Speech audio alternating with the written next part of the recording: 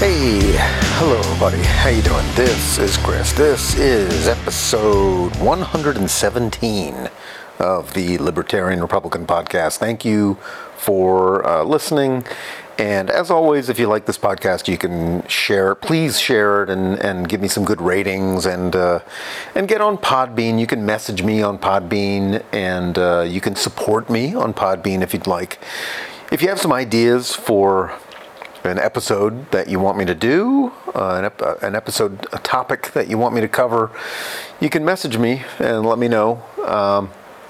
But this one, I want to talk about unions and the homogeneity of the economy and that kind of stuff. Because I think I mentioned it.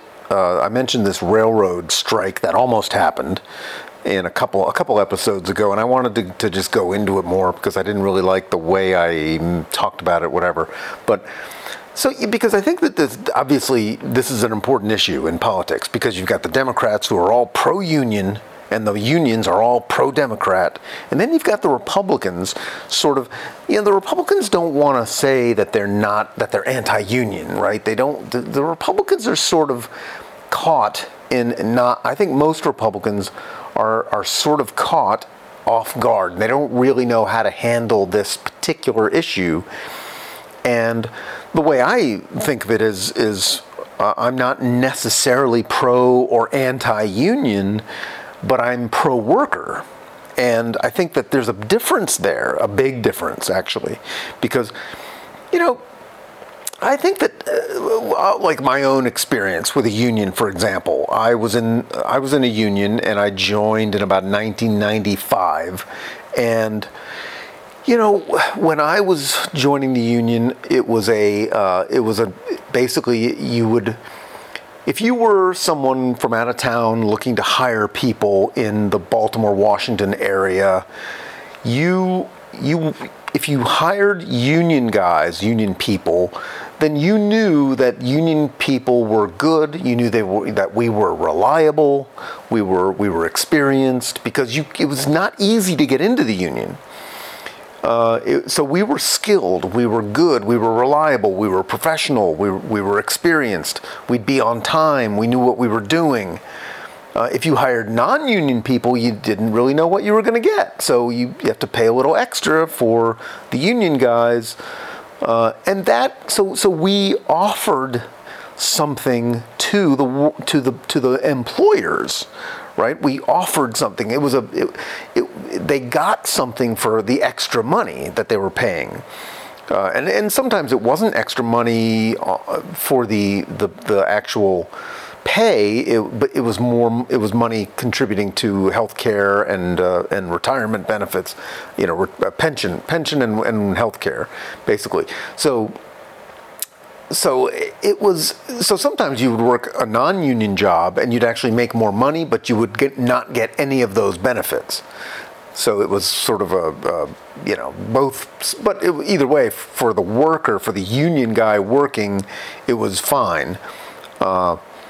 But usually it was fine, but either way. But obviously, sometimes you would get both. You would get more money if you were working a union job. You'd get more money, and plus the benefits that you'd get. So, and you'd also get things like the turnaround time. You'd have 8 or 9 or 10 hours to go home, eat, and then go get some sleep, and then get back to work the next day. That kind of thing. So. But I think over time that in my particular union, that was no longer true. That basically got to the point where everybody was in the union. Any moron could get in the union. And so being in a union didn't really matter, and the union didn't really care about offering something good to the employers. The union guys, the union leadership, they just wanted to get everybody in the union so they get more money, so they get more dues, because you got to pay your union dues. They get more people. And then you basically have a monopoly there are no non-union, if you get to the point where there are no non-union guys, and they would actually bully, they'd actually send, if there was a non-union job going on, they would actually send a representative out and bully everybody and say, hey, you got to unionize this shoot, this job site, you have to unionize it, or else we're gonna shut this place down. We're gonna tell all these guys to walk out. And basically, they told the union members were not allowed to work non-union jobs.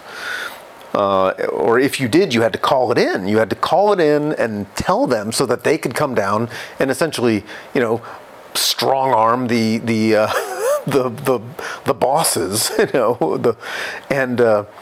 So, but my point is that unions can serve a purpose. They can serve a purpose if they are actually if they're offering something to employers. You hire a union guy, you're going to get a good guy who knows what he's doing, and he's going to be on time, and he's going to be reliable, and he's going to be professional, and he's going to be safe, and all that kind of stuff. But I think too often the union movement now in America has gotten to the point where it's not about any of that. It's not about any of that. And it goes back to basically the Marxist roots of the labor movement, where it's all about oppressors versus the oppressed. It's all about Marxism. It's all about the bosses are all evil. Evil, oppressive, exploitative capitalists, and we're the poor, oppressed workers, and we're you have to. The unions are are standing up for the poor, oppressed, exploited workers, and of course the irony is that unionized workers in America are some of the wealthiest workers in America, right? So it's not. It's kind of all a scam now. The whole union thing is all a scam now, really. It's not about it's not about protecting the workers. It's not about offering the employers, a better option. It's about just milking the employers for everything you can get, and just treating, basically just. It seems like to me, yeah, that's what it's about. And this railroad strike thing is. But let me just take a step back though, and say that if the whole roots of the labor movement it's all rooted in the Marxist revolutions of the 1800s and early 1900s.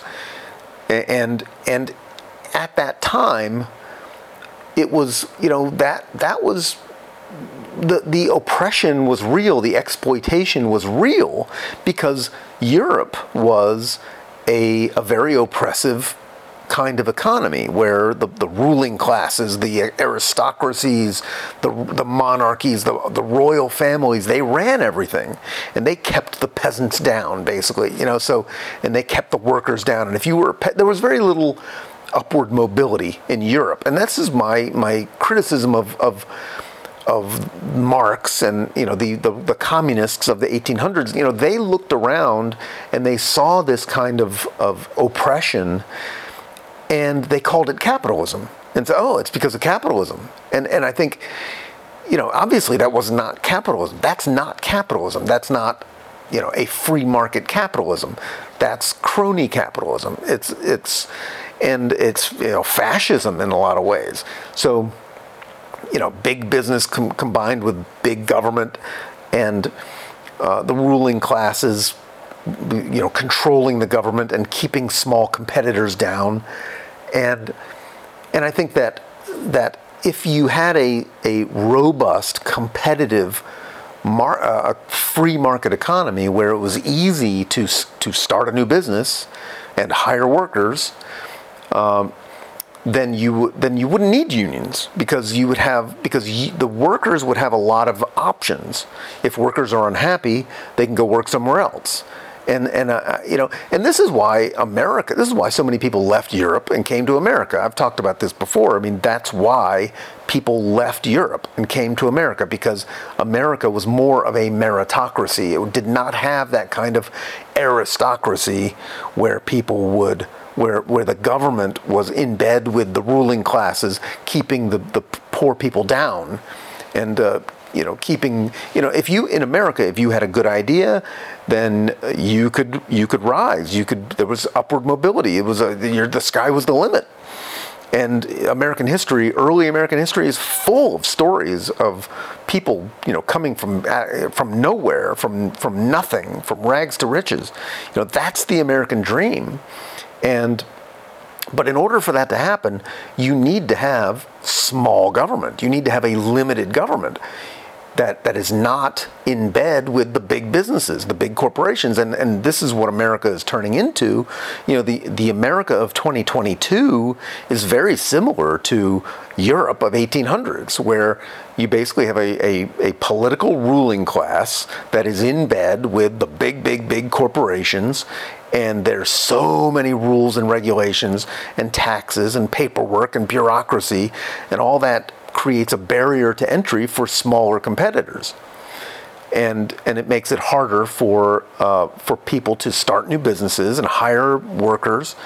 And so, so many Democrats are pro-union and they say they're pro-worker, but really they're pro-union, but they're anti-worker, because the Democrats are creating an economy where the workers will have less options. And I think that's the point that Republicans need to make, is that we are pro-worker because we are pro-competition. We want a limited government with fewer rules, fewer regulations, less bureaucracy, lower taxes, less paperwork, less red tape, so that we want to make it easier for people to start new businesses and hire people. And so that will give the workers, people who there are people who don't want to be entrepreneurs, they don't want to be business owners, and people like me. I'm a worker. I work. I don't own any business. I don't really own a business.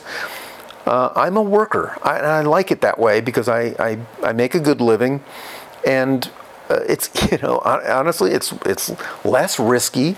Obviously, you're not going to get rich working for somebody else, but it's very risky to start your own business, and so a lot of people don't want to do that. They just want to work and make a good living, and have spare time to go do their hobbies, and that's how I am, and so I think if you have a robust competitive economy, then that's pro-worker.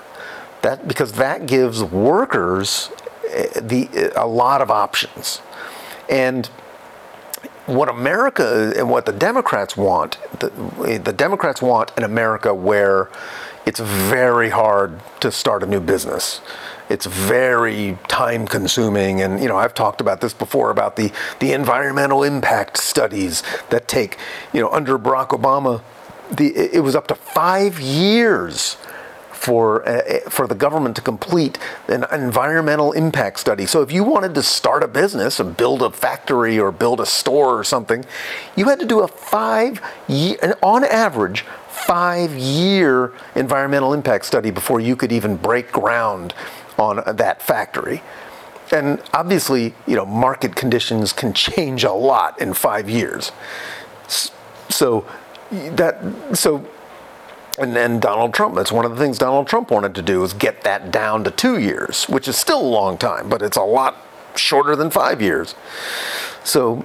But this is what I'm talking about, where the Democrats say that they're pro-worker. Oh, we're pro-union, we're pro-worker. No, actually they're not. They're anti-worker. They may be pro-union.